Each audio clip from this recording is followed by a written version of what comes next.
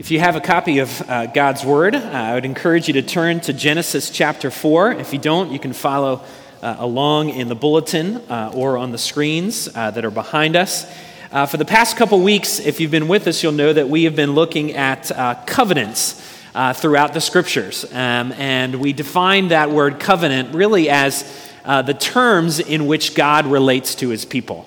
And we've tried to look at the foundation of those covenants. So we've spent a couple weeks looking at the book of Genesis, and we'll spend another week or two looking in there, and then we'll start to accelerate more throughout the Old Testament scriptures, looking at this idea of covenants. But because we've spent a lot of time in this passage, several of you have come and encouraged me to go watch an old movie that was made in 1955 called East of Eden. It starred James Dean and was a very popular movie, and I couldn't find it on Netflix, so I didn't get the chance to watch it. So I did the next best thing, and I ordered the book.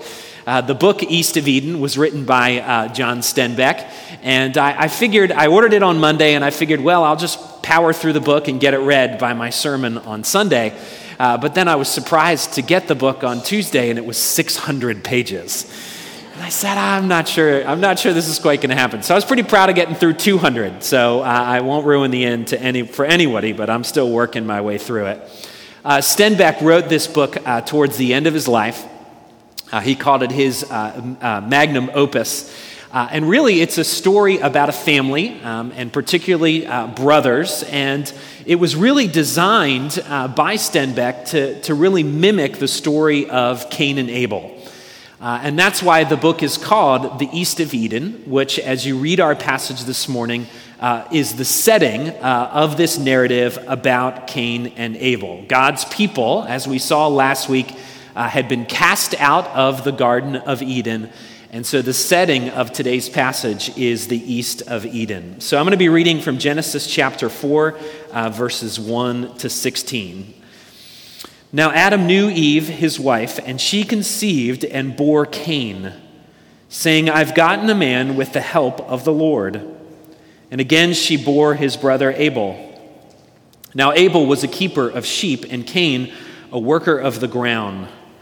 In the course of time, Cain brought to the Lord an offering of the fruit of the ground, and Abel also brought of the firstborn of his flock and of their fat portions. And the Lord had regard for Abel and his offering, but for Cain and his offering he had no regard. So Cain was very angry, and his face fell. The Lord said to Cain, Why are you angry, and why has your face fallen? If you do well, will you not be accepted? And if you do not do well, sin is crouching at the door. Its desire is contrary to you, but you must rule over it. Cain spoke to Abel, his brother, and when they were in the field, Cain rose up against his brother Abel and killed him. Then the Lord said to Cain, Where is your brother Abel? He said, I do not know. Am I my brother's keeper? And the Lord said, What have you done? The voice of your brother's blood is crying to me from the ground. And now you are cursed from the ground, which has opened its mouth to receive your brother's blood from your hand. When you work the ground, it shall no longer yield to you its strength. You shall be a fugitive and a wanderer on the earth. Cain said to the Lord, My punishment is greater than I can bear. Behold, you've driven me today away from the ground, and from your face I shall be hidden. I shall be a fugitive and a wanderer on earth, and whoever finds me will kill me. Then the Lord said to him, Not so. If anyone kills Cain, vengeance shall be taken on him sevenfold. And the Lord put a mark on Cain, lest any who found him should attack him. Then Cain went away from the presence of the Lord and settled in the land of Nod, east of Eden. This is God's word. Let's pray. Father, thanks for your word. Thank you for its power. Thank you for what it teaches us about the nature of life. But more than anything, what it teaches us about how to be in a relationship with you. So, Father, I pray as we look at this, one of the oldest stories in all the scriptures, that it would be instructive to us about your character, about your patience, about your loving kindness, about how you relate to us as humans, But more than anything, Father, we pray that we would hear your voice and that you would grow in our love and affection for you as we encounter your word. We pray all this in Christ's name. Amen. If you were with us last week, again, we looked at the story of Adam and Eve, and we saw how originally they were called by God to do lots of things, to be fruitful, to multiply. And what we saw in that is that they were called by God to build culture. All the elements that come from culture, architecture, arts, literature, civilization, all those pieces were called to Adam and Eve in order to build. It was their role, it was their responsibility, and they were to build culture in such a way that it would glorify God. This was the covenant of creation that God engaged with them in terms of his relationship. And what we saw shortly thereafter is that Adam and Eve gave in to the temptation of sin, they fell. And so what we discover is that call was distorted. It was disrupted by the entrance of sin, and yet that call upon their lives still remained. They were still called to build culture. Now, if you think about culture and civilization, you can think about it in kind of several layers. We live in a country that has its own unique culture, its own unique arts and literature and language and all the pieces that go along with culture. And those cultures are made with building blocks, right? We live in a country. Within our country, there are states. Within states are districts. Within districts are these things called cities. And as you look at cities are built with neighborhoods, and neighborhoods are built by families. And one of the things that I think we always have to come to terms with when it comes to culture is that one of the most basic building blocks of culture is this institution that we call the family. That cultures, they started with a family, with that first family, and families remain the primary shapers of culture. And I think in many ways, this is what makes life in Baltimore particularly difficult. We, of course, want to change many of the cultural things, much of the narrative of Baltimore City. And a lot of people think that culture can be changed by broad, sweeping reform or by programs. But at the end of the day, culture is shaped at the grassroots level through the changing and the shaping of families. And one of Baltimore's biggest problems is the breakdown of the families, which becomes the most basic building block of culture. If you look at our city, the rates of broken families, the rates of fatherlessness in Baltimore City are staggering. And often kids that don't have stable families or even stable fathers look for different alternatives. And things like gangs and the drug trade are more than happy to welcome kids. It's one of the really sad facts of life here in Baltimore City. So many of the problems that we deal with day in and day out have to do with the breakdown of the family and the lack of fathers in particular. And that's why organizations like the Center for Urban Families that operates in West Baltimore, those organizations are so important here in our city to fill in some of those gaps. Well, as we think about the family, we then come to Genesis 4. And what we see here in real time is that the effect that sin has upon a family. In fact, the most important family, that first family, the most basic building block of culture. And what we see is that Adam and Eve felt the impact of sin individually in each one of their lives, but now we begin to see how sin is particularly damaging in their family. And we see this in Genesis 4. We see that sin is not just a vertical crisis between humanity and God, but sin also has a horizontal implication, and it introduces a horizontal crisis in this first family. And so there's really 3 chapters to this story, 3 simple chapters. The first chapter, of course, is Cain's sin. And we read about that in verses 1 to 6 of Genesis chapter 4. The passage tells us that both Cain and Abel come before God bringing sacrifices. We learn that Abel was a worker with livestock, and Cain was a worker of the land or a farmer. And they both bring a sacrifice, a sacrificial offering to God, which was to be their expression of worship. And what we learn is that Abel's offering was acceptable before God, but Cain's was not. Now, for centuries, people, I think, have been speculating as to why one brother's sacrifice was acceptable and the other's was not. We've asked questions. Was Abel's sacrifice acceptable because it was the firstborn, because blood was spilled, or because the fat portion was added? Was Cain's sacrifice rejected because it was only fruit that he offered to God? And I think at the end of the day, we really don't know. The passage doesn't really tell us. All we know is that one was accepted and the other was rejected. We can wonder, was Abel's heart in the right place and Cain's heart was in the wrong place? After all, we know that God is always concerned with the heart that is behind worship, not just going through the motions or the ritual of worship. But at the end of the day, we still don't know. Maybe it was another reason. Maybe God chose to just show favor to one and not the other, regardless of the substance of the circumstance. We just don't know.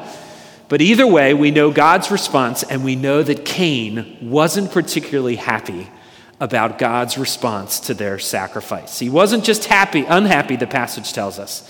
He was furious. He was angry with God because his sacrifice was not acceptable. Now, Ephesians tells us that we are to be angry, but not to sin within our anger. It says in Ephesians 4:26, "Be angry and do not sin." And what it reminds us is that anger is very much a part of the human experience. We all experience it. We've all probably experienced it multiple times this week in all sorts of different capacities.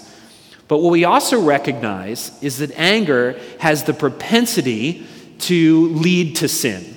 That it isn't necessarily sinful, but when we are feeling angry, the propensity to sin in our hearts is very high. And that's why God says to Cain in verse 7, "Sin is crouching at the door. Its desire is contrary to you, but you must rule over it." Now, Cain decides instead to sin with his anger. He ignores God in the midst of his rage, and we know that later on he goes and he kills his brother Abel. And so we see anger, we see rivalry, we see jealousy, and we see violence all come together in this act of murder. And when you think about it, this first family experiences a death for the very first time, because the life of Abel has been taken away. And so we see the first chapter is sin. The second chapter of this story is God confronting Cain with the consequences of his sin. And we see that in verses 9 to 14. If you read Genesis 4 and you read Genesis 3, you'll see patterns that begin to play out. And these similar patterns show up in Genesis chapter 4. And it reminds us that the sins of the father always are particularly evident in the sins of the son. So just as God came in the garden to Adam and Eve asking them questions, God comes to Cain and he asks him questions. He says, "Cain, where is your brother Abel?" He says, "What have you done to your brother?" Now, Cain, in this moment, is still pretty angry. He's still hot with anger, so he snaps back at God, saying, "I don't know, am I my brother's keeper?" And so what we see in his heart is that his anger, yes, gave birth to murder, but his anger is now giving birth to all sorts of other things. In particular, it's given birth to a selfishness. He is angry at God. I'm not my brother's keeper. I'm not my brother's responsibility. And it's a reminder that that's exactly what sinful selfishness does to all of us. It just simply pays no mind to the responsibility that we are given by God to love our neighbor, and in particular, our first neighbors, our family. You see what I think God is doing here is I think God is trying to build a bridge towards reconciliation with Cain. But what you see in Cain in his anger is that all he wants to do is to burn the bridge. He wants nothing to do with reconciliation. He just wants to burn that bridge. There's no repentance in his heart. There's no sort of shame, no sort of sorrow for his sin. There's no grieving over what he has done. He is refusing any accountability for his brother, any accountability for his sin. And so what you see is that the pollution of sin is getting deeper in this next generation, the children of Adam and Eve. And so because of this lack of repentance, there are all sorts of consequences for Cain. There are always consequences when it comes to sin. We often forget about that. We think we can kind of sin in silence and in hiding, and there won't be any sort of consequences. But there are always consequences that come from our sin. And if you look at the consequences for Cain, you see that they are very similar to the consequences that God gave to Adam for his first sin. Only it appears as if God is in some ways turning up the volume to those curses that were given to Adam. He says to Cain, the ground will be even harder for you to work. It shall no longer yield to you its strength. And we see also that just as Adam and Eve were exiled from the Garden of Eden, so now Cain is going to face his own exile as well. Not only is he exiled from the garden, but he's going to be exiled from his family. He will be alienated. He will be estranged. God says to him, "You shall be a fugitive and a wanderer on the earth." And so what we see here is profound. This first family has now become a broken family. One child has now become estranged and exiled from the rest of his family. After God pronounces these consequences to Cain, finally we see him being broken. We see him being broken over what has happened. He doesn't seem to necessarily be broken over his sin, but he seems broken over the consequences. And that sounds like a discussion I've had with my kids several times, and many of you have probably had with your kids as well, seeing them be grieved over the consequences of their mistakes or missteps rather than the sin or the misstep itself. But let's be honest, we adults, are we really that much different, right? We get just as frustrated over the consequences. And so the question asked, and that we ought to ask ourselves as we look at Cain's life, is how do we grieve over our sin? When our sin has been exposed to us, either by God or by someone else, how do we grieve over it? Do we grieve over our sin because we've offended God, our divine parent?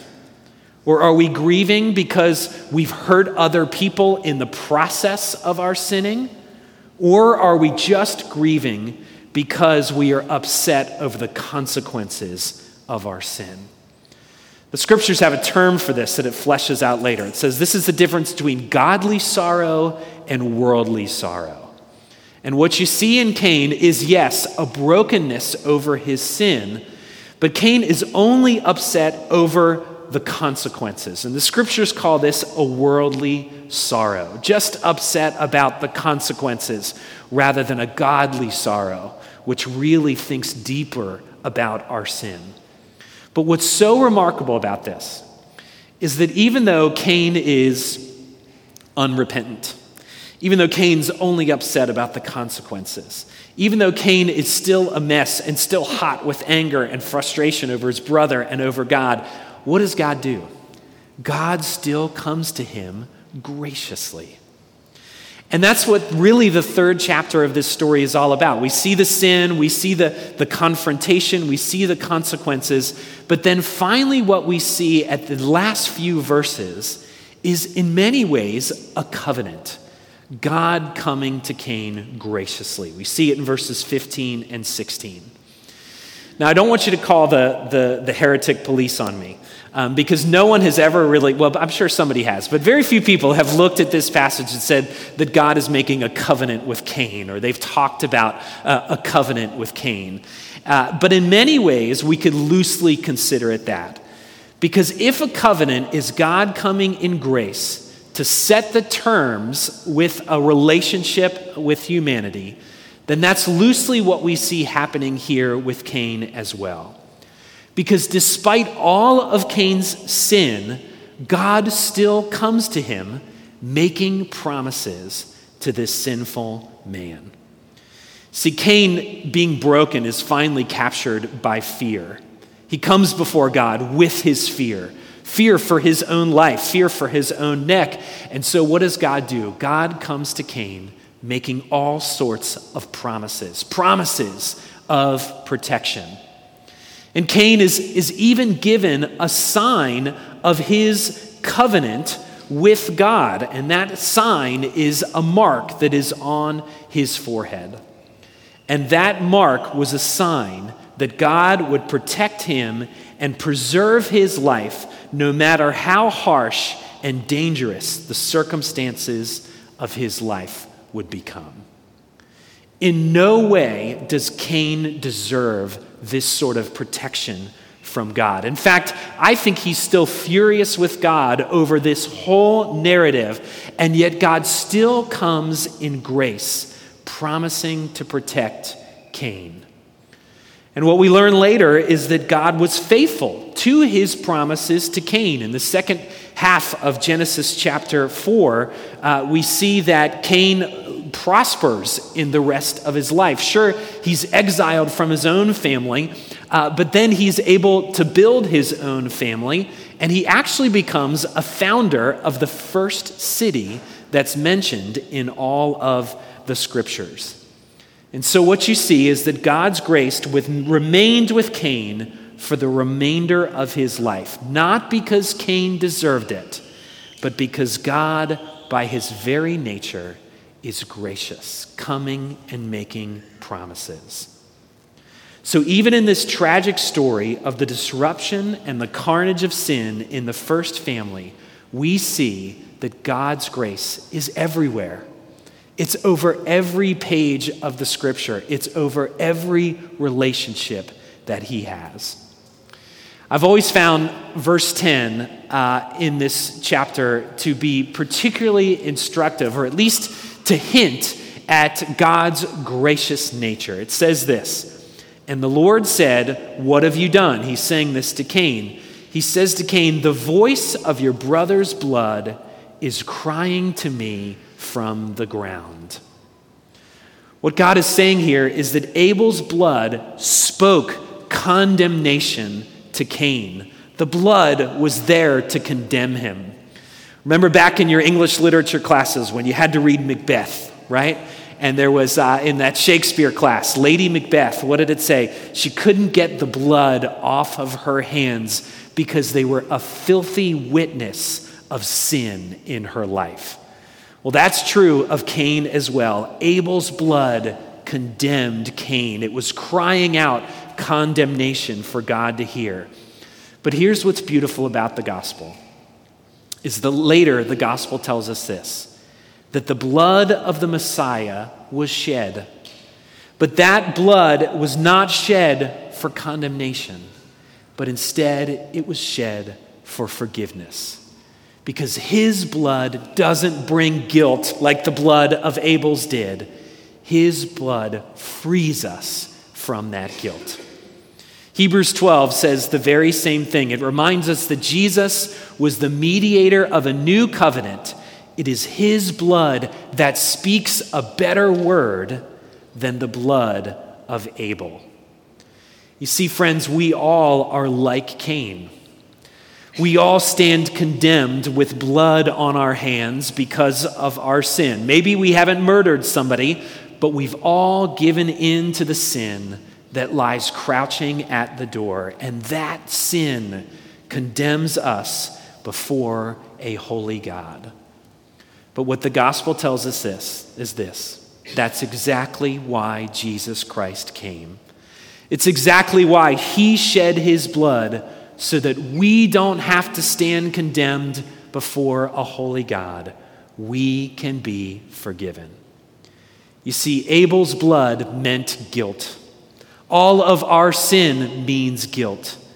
But Christ's blood cries out with the word grace. Let's pray.